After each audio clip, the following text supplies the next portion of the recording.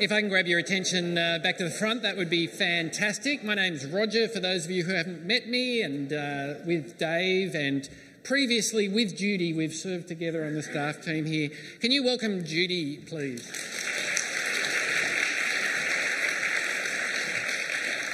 We're going to have to share this mic, so I didn't think of that, sorry. Judy Murphy, for those of you who might not have met her, though many of you have, has come to the end of serving in her secretarial administration role over many years. Is that right? That's right. That's right. Judy, a bit of a highlight for me actually is hearing how you came to be at this church in the first place. So do you mind sharing that with us? Sure. Colin and I came to a conclusion along the way that we wanted to know more about God, and so we decided the best place to find out was to come to church and read the Bible. And so not only did we get to know more about God, we actually both ended up becoming Christians and actually knowing God. So that was very exciting. Fantastic, isn't it? Mm. That's a wonderful gift of God, and he's been doing it here for many years. Yeah. Now, can you tell us a little bit about the history of how you came to be in this role with us, and any particular facts that will help people place sort of the evolution of that role? Right. Part of becoming Christians was looking for opportunities to serve God and his people here, and it so happened that the position came up to work as administrator in the office. In those days it was less complicated probably, and that's because I wasn't here. No, it evolved over the years, Rog.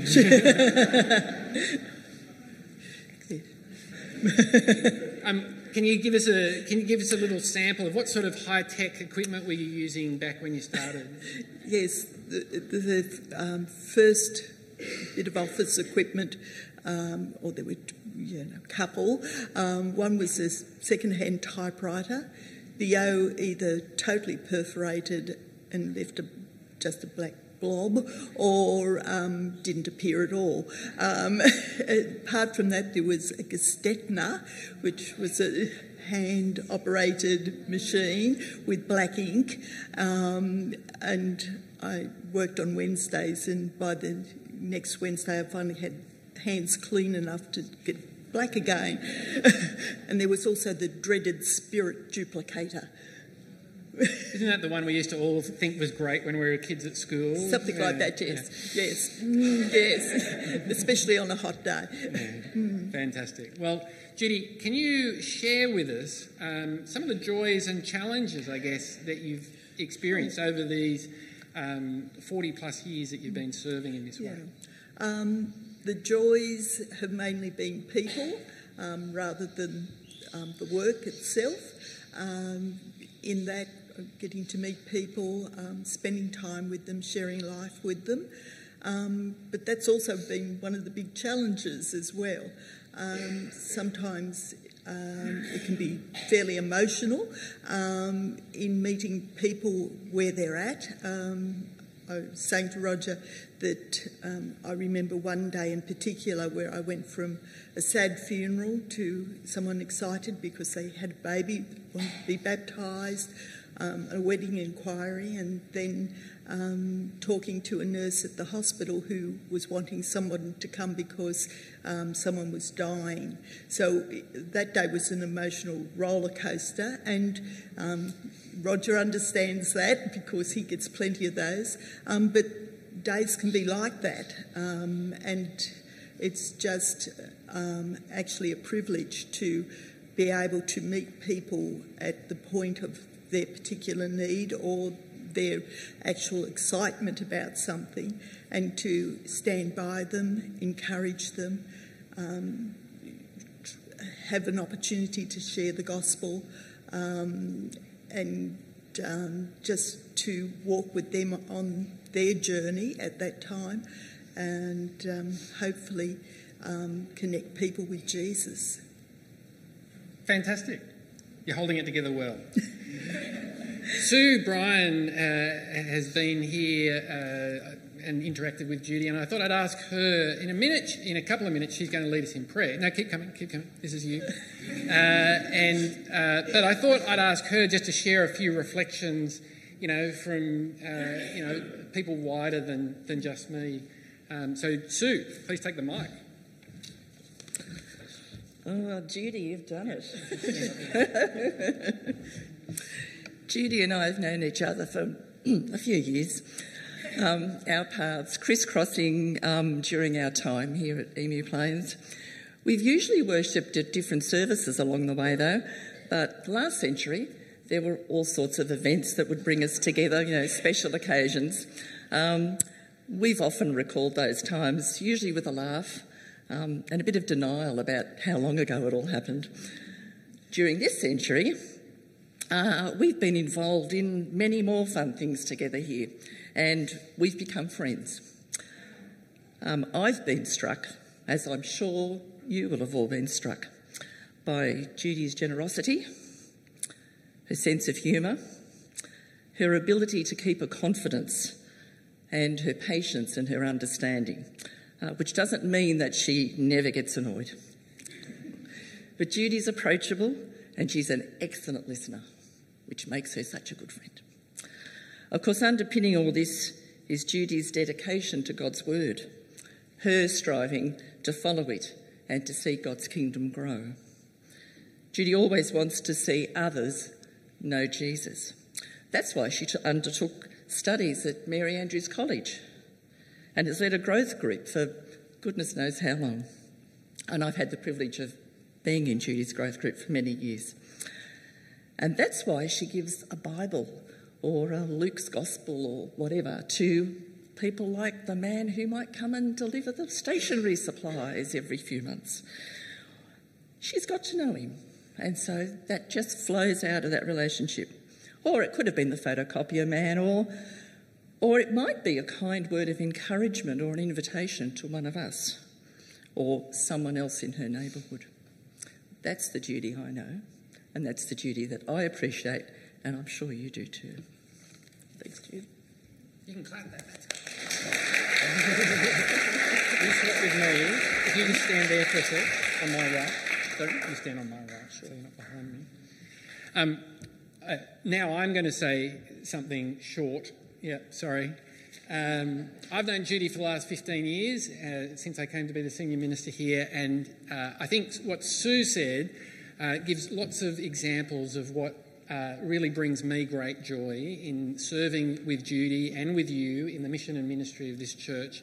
Is she's doing what all of us do as followers of Jesus. She's being a disciple who disciples others. Here's the person in front of me. How can I love them with the gospel, through the gospel, in the place that they're in their life? And it really has been a joy to serve shoulder to shoulder with Judy and with the other members of the staff team, as well as with all of you. And it's my privilege to know you. Yeah. Now, we've asked you to pray. We're going to do that before or after. Why don't I give you a gift? Is that all right? Yeah, all right, we'll do that first. Piper, would you mind grabbing the flowers, please? What? Stop. Oh, yeah, sorry. I'll grab it. Judy, this is a small token of our appreciation. These flowers, and secondly, I don't have it in my hands, but Judy's technology evolved to using computers, and many computers over the years, and so what we're giving with the gift that we took a collection for is a new laptop for Judy to take, because the work laptop's staying here and doing more work here, but for her to have for herself. And so you've all contributed to that. Thank you for those who've done that. And it's our joy and pleasure to mark this day.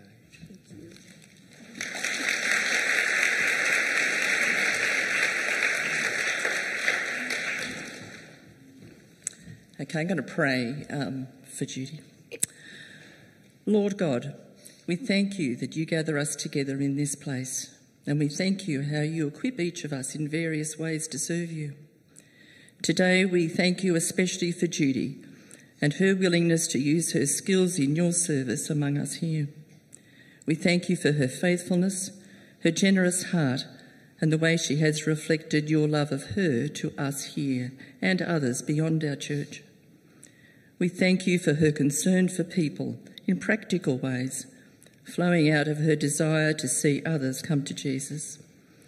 And so, Lord, at this time of change, we pray for Judy and Colin that you will uphold and bless them as they continue to serve you in this new phase of life.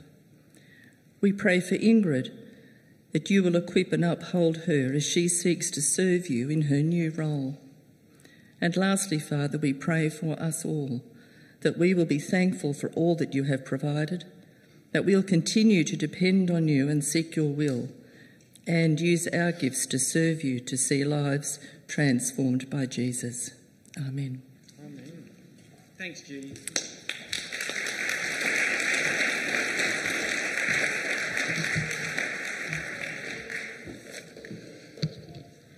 I'm going to miss all Judy's stories, and I come to the office. She's always got a great story. I have to catch up with you to catch the stories, Judy.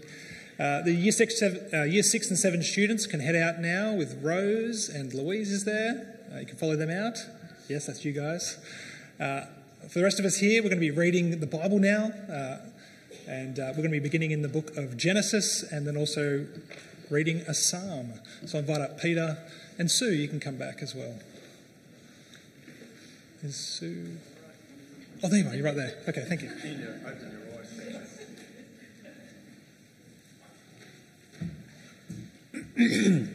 Morning, everyone. Continue our study on Genesis, as Dave said.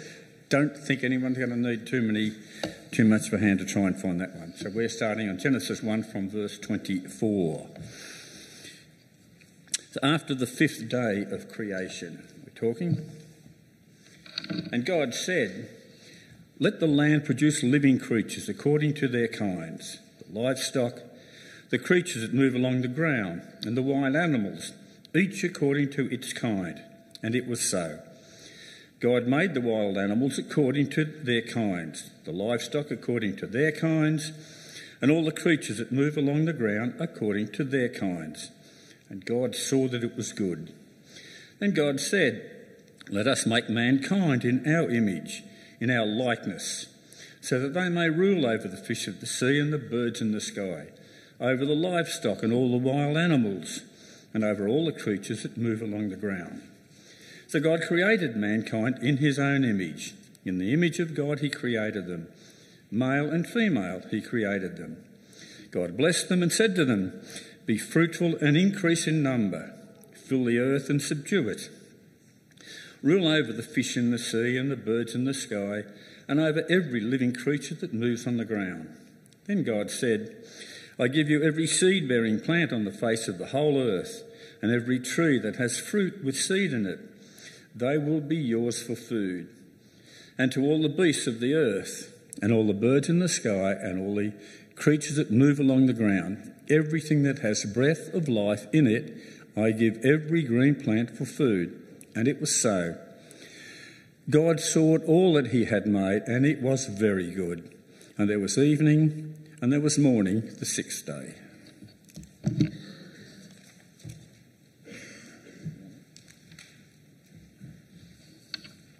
So the second reading is Psalms and Psalm 8, reading Psalm 8 this morning.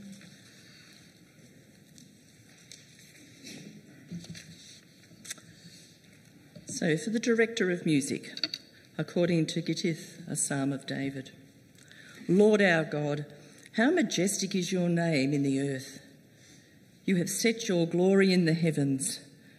Through the praise of children and infants, you have established a stronghold against your enemies to silence the foe and the avenger. When I consider your heavens, the work of your fingers, the moon and the stars which you have set in place, what is mankind that you are mindful of them, human beings that you care for them? You have made them a little lower than the angels and crowned them with glory and honour. You made them rulers over the works of your hands and put everything under their feet, all flocks and herds, and the animals of the wild, the birds in the sky, and the fish in the sea, all that swim the paths of the seas. Lord, our Lord, how majestic is your name in all the earth.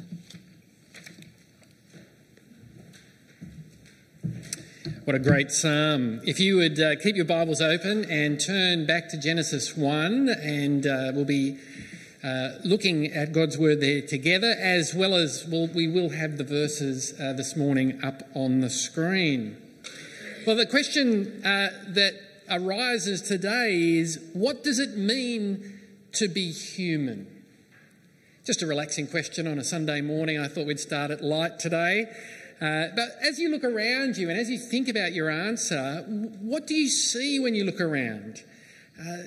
We have such an incredible capacity for good. We think, we feel, we build, we plan. And when things go wrong, like the recent floods, we do good. We care, we share, we give, we go and we go on. And yet the other side of the coin is this extraordinary capacity for evil.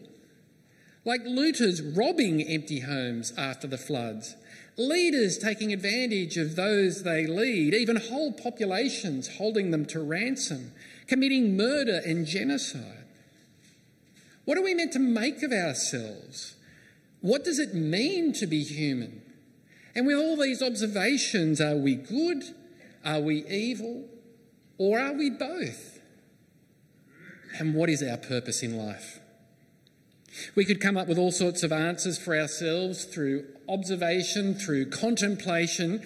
But as we heard Genesis 1 verse 26 to 30 read, we're given this extraordinary answer, a wonderful answer. And it's right up front in the first chapter of the whole Bible that has over 1,000 chapters. But as we hear it, the rest will fill that out. Being human means being made in the image of God. Being human means being made in the image of God. But then, of course, that raises a question, what does being in the image of God mean?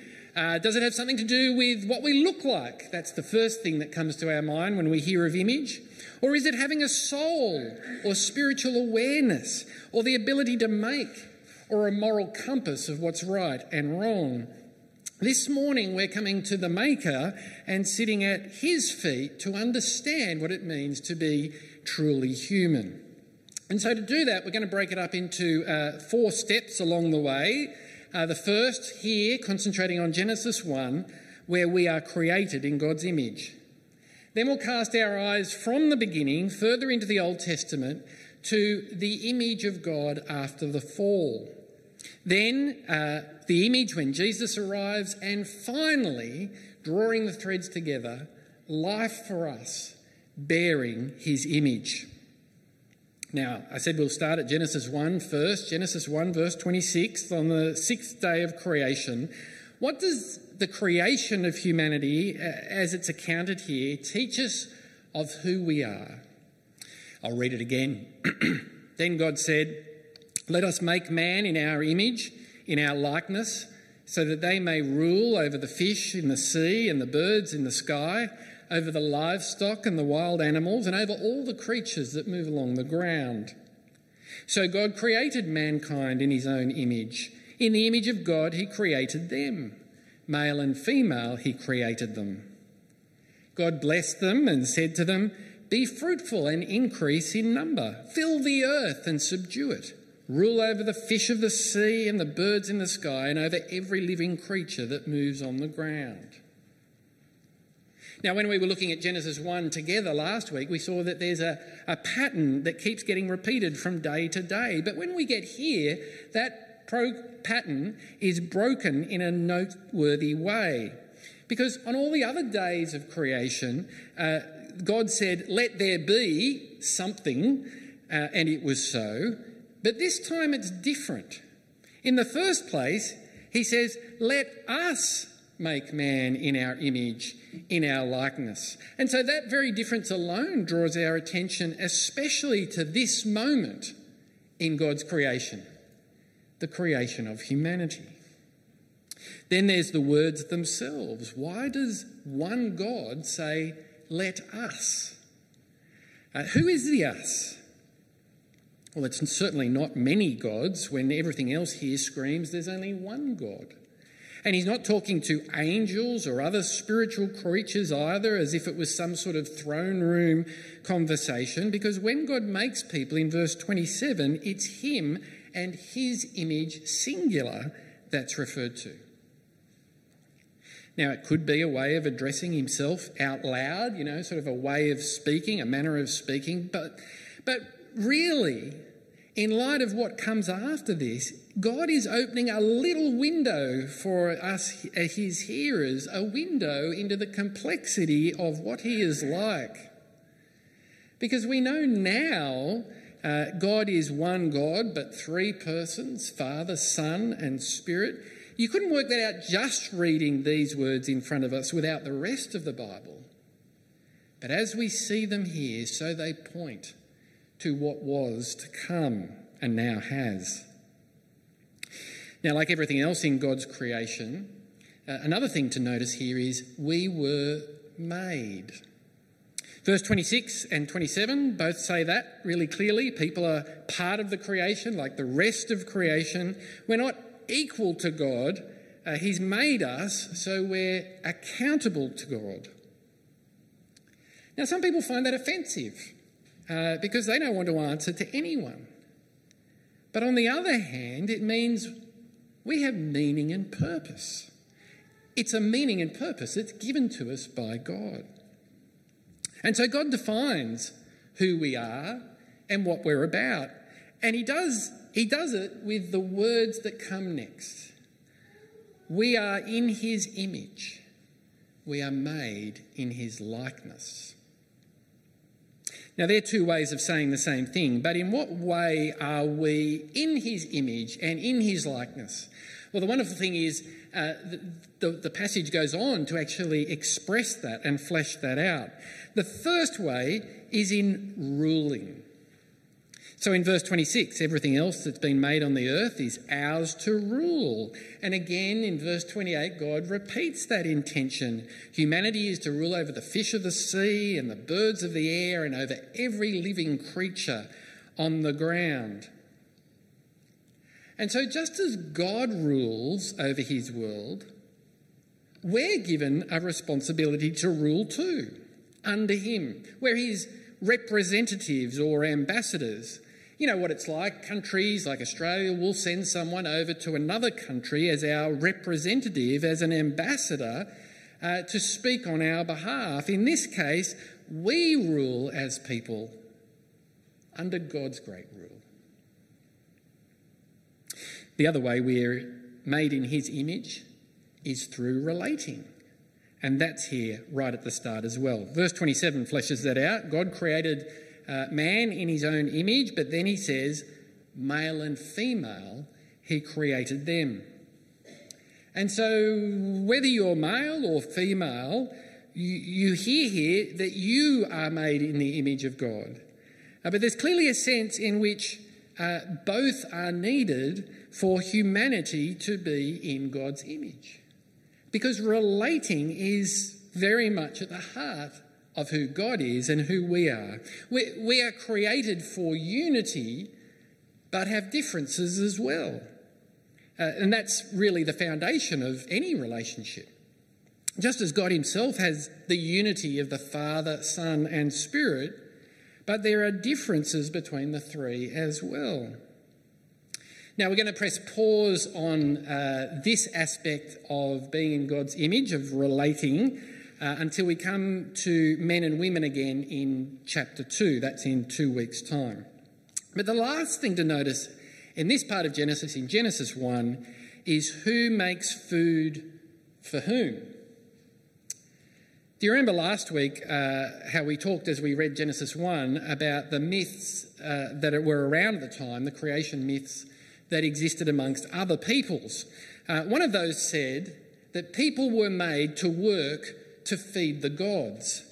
But what we see in verse 29 and 30 is that God's the one who makes food for the people that he's made. See, it's the other way around. He doesn't depend on us. We depend on him. What Genesis 1 shows us is that the heart of who we are is ruling and relating.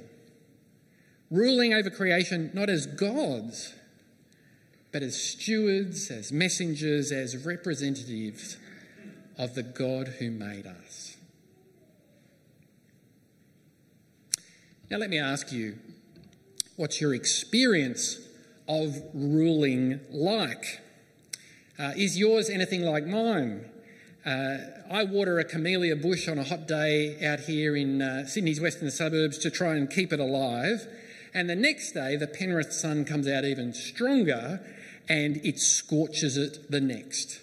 Anyone else as good with, growing things as me? Plants come to our house to die. Does everything you make work? Does everything you do stay done? Has anyone here weeded their garden only once? We know there's something cracked with our ruling. There is something wrong with the world, wrong with us. And Genesis 3 will explain why. Because when it was all sweet between people and God, the first people and representative of all people reached out against God, tried to rival God when that wasn't what we were made to be. It's the ultimate attempt at a coup.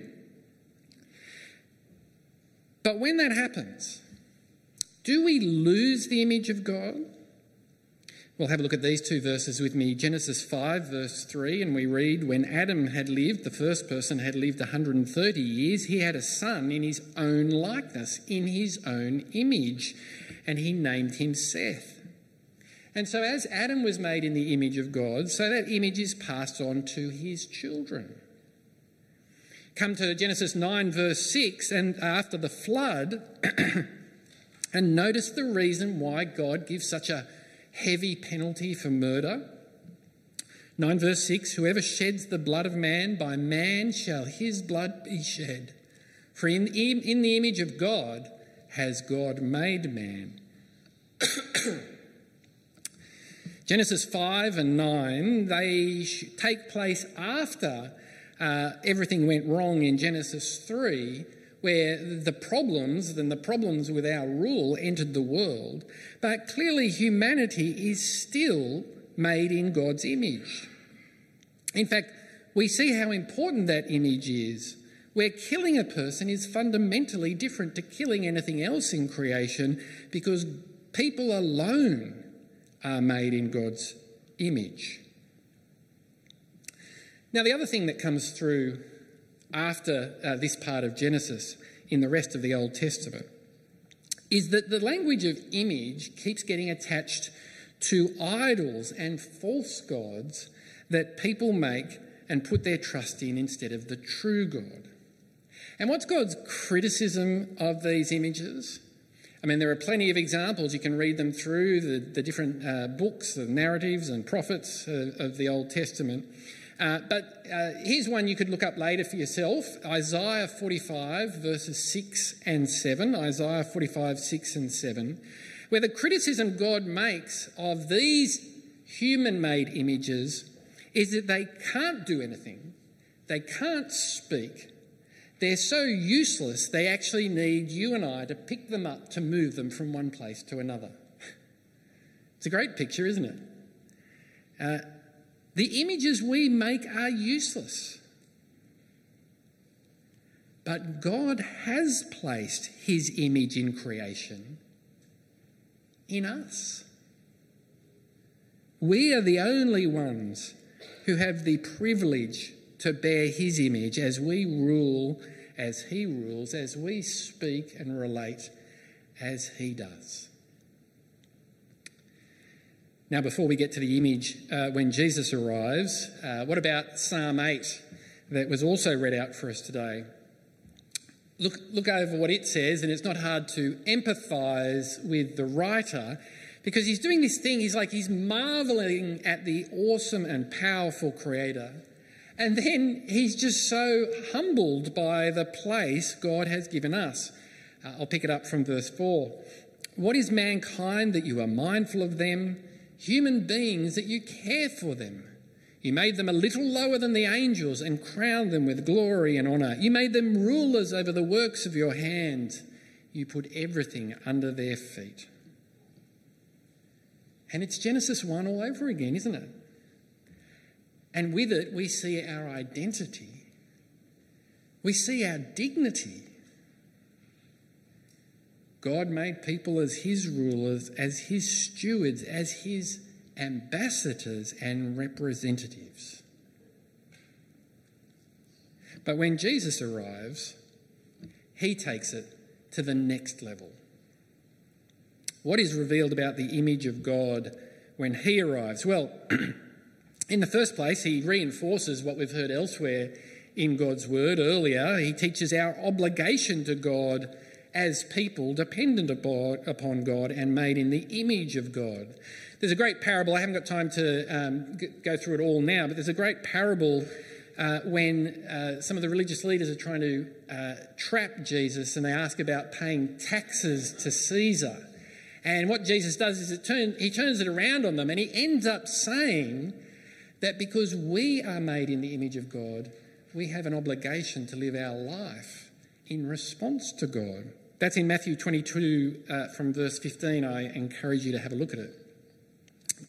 But what Jesus is saying there, that's nothing new. But Jesus comes, and we are told that he comes as the image of God. Colossians chapter 1 from verse 15, it was read out as one of our readings last week. Let me remind you of it in these words. The Son is the image of the invisible God, the firstborn over all creation. If you want to see God, then look at Jesus. The creation was made through him and by him and for him. He rules over all.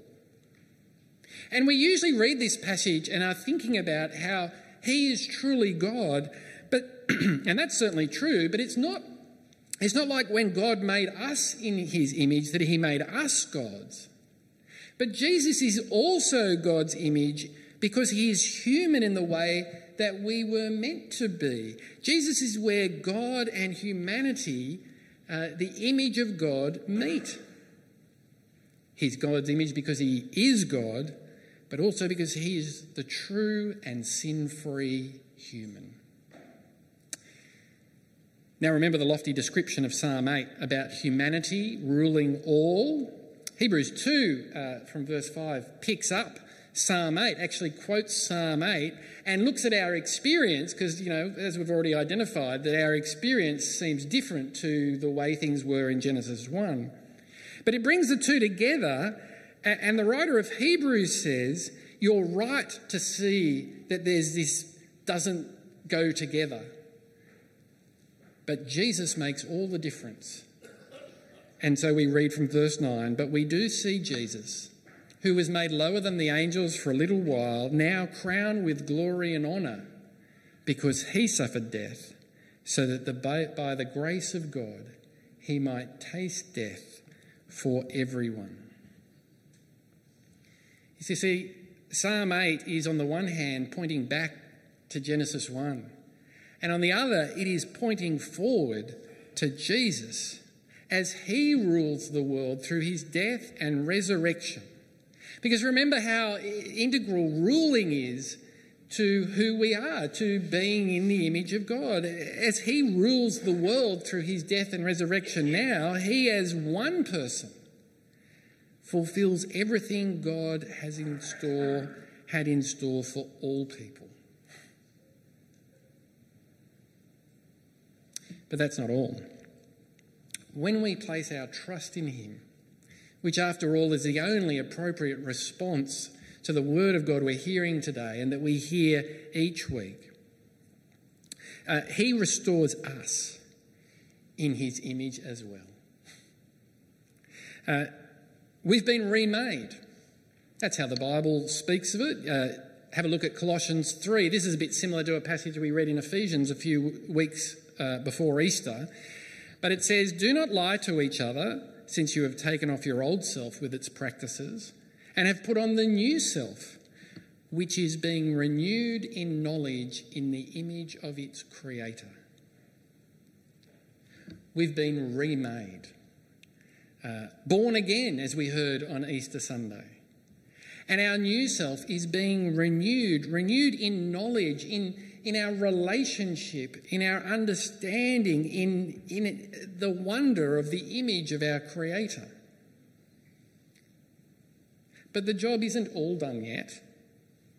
The transformation is still going on throughout our lives lived trusting Jesus. Our bodies decay, but our likeness to God is growing day by day. And the time will come when our bodies catch up with the glory that's already ours. And on that day we will take our place, the place God intended from the very beginning of ruling over creation with him. 2 Timothy chapter 2 from verse 11, "If we died with him, we also live with him. If we endure, we will also reign with him." From the privilege of Genesis 1 to the tragedy of our fallen nature to the great restoration that Jesus brings. What do we make of all that now and here today? We've been given the highest honour in creation. That is certainly true. We are created in the image of God. But as the story of God's rescue plan unfolds, we read it's the story of restoring the brokenness we brought on ourselves to again living the way God intended us to live. Jesus is the climax, ruling as we were unable to for ourselves. And he's caught us up as we trust and are united with him to be what we were created to be. And so to be truly human is to know Christ. To be truly human is to know Christ. How do we live now? Knowing him, bearing his image. Well, look, there are many implications. We can't cover them all this morning, but let's touch on some of the most pressing. The first is that human life has real value in and of itself and ought to be treated with dignity and respect. Now, we could talk about the news at this point we see from overseas and of racism and exploitation and oppression, but it's closer to home than that, isn't it? It actually happens right here in Sydney, on our patch. Are you aware of employers taking advantage of their employees? I certainly am. And of families that manipulate and control their members. I'm aware of that too. Are you aware of people being treated differently, more or less favourably because of how they look or the colour of their skin? I am. And of women abused and taken advantage of because men are physically stronger than they are. I'm aware of that too. But the danger to devalue another person and their dignity made in the image of God is still even closer to home than that. Because it lies within our own hearts. We are wholly capable of it, no less.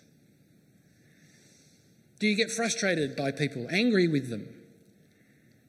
Do you think of others in terms of what they can do for you, in how they'll make you feel or what they can give you? We all have.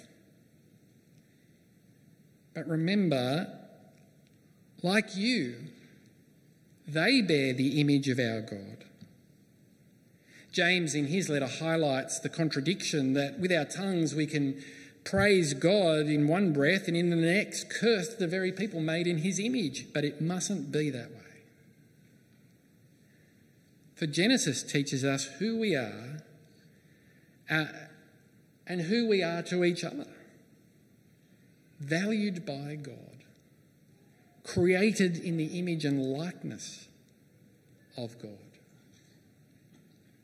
And so this understanding, this recognition, this revolution means will affect how we view ourselves, not on the terms of anything else other than being made in the image of God. But it changes how we view others, and it affects many of the issues that we come across in life, like the questions of abortion and euthanasia, how we care for the elderly and the disabled, and for children and for others who are vulnerable. It shapes how we serve them and don't exploit them, because they too bear the image of God. We value people in life because God does, and He alone rules over it. Bearing God's image will also shape how we view the planet. We of all people should understand people's role was intended as managing rather than plundering the planet. We just can't keep digging up, billowing out and throwing it away. We have to manage the resources God's entrusted to us and consider the real costs of things, even if they don't have a dollar cost on them.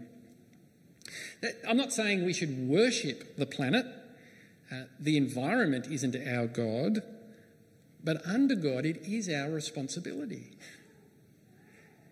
And so consider what you consume and the part your decisions are making in how we rule.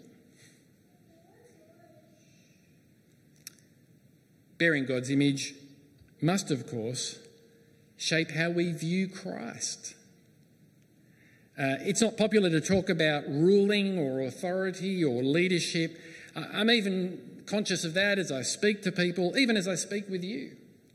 And yet, as we've read Genesis, it's very much right at the forefront, isn't it? That's the role God gave us over the creation. And after Genesis, Christ fulfills the role that we were unable to. And in that way, we come under His authority. So are you living as a subject of the King? Have you humbled yourself to live under Him?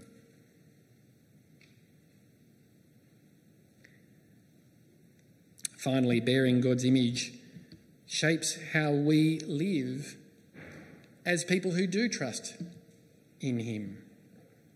We value people because they, like us, bear the image of God, and it's His great longing for them that they would be remade in the image of Jesus as well. And so that's why we love each other. That's why we love others with the good news that Jesus brings and has brought in us. That's why we give thanks to God for Judy's example, as with many others among us, that we can imitate.